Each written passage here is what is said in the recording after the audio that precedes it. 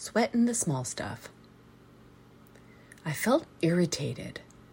I had already rescheduled the family dental checkup once, and now the kids said they couldn't make the second one due to work commitments. Take a deep breath, I told myself. Focus on the big picture. I have 3 healthy kids all working full-time summer jobs. Celebrate the win. Don't focus on the negative. It's all too easy to think about the bad stuff. After all, we're hardwired for it. Easier to point out what's wrong instead of what's right. And our culture supports that in the guise of critical feedback. I reminded myself of Cheryl Richardson's blog last Sunday when she talked about not sweating the small stuff. She advised, "The next time you're about to lose it over something small, please save yourself for the big stuff. Don't deny your feelings, of course. Just don't be hijacked by them. Remember, your ability to handle the small stuff, sweetheart, will only make handling the big stuff easier." Such gentle guidance, which of course came at an opportune time. Why we sweat the small stuff. We sweat the small stuff because it's simpler than facing the real challenges, the difficult problems we face personally, and the seemingly intractable ones we face as a society, like climate change.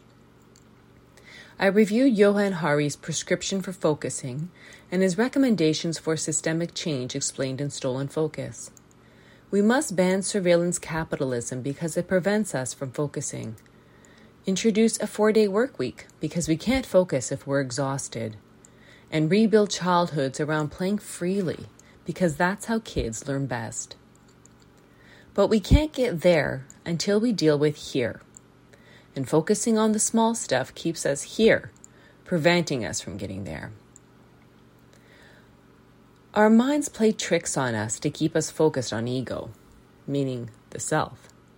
When we identify with ego, we are never satisfied.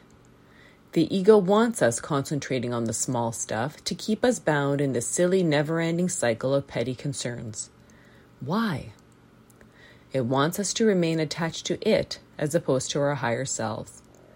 By sweating the small stuff, we stay in the thrall of ego. One way out of ego is identifying with our leader within, that voice of inner wisdom that guides us if we're willing to listen to it. When we look within our hearts, we see these tricks for what they are and decide we want more. Then we can transition to the big leagues. From within to without. Addressing the urgent challenges today requires all our focus.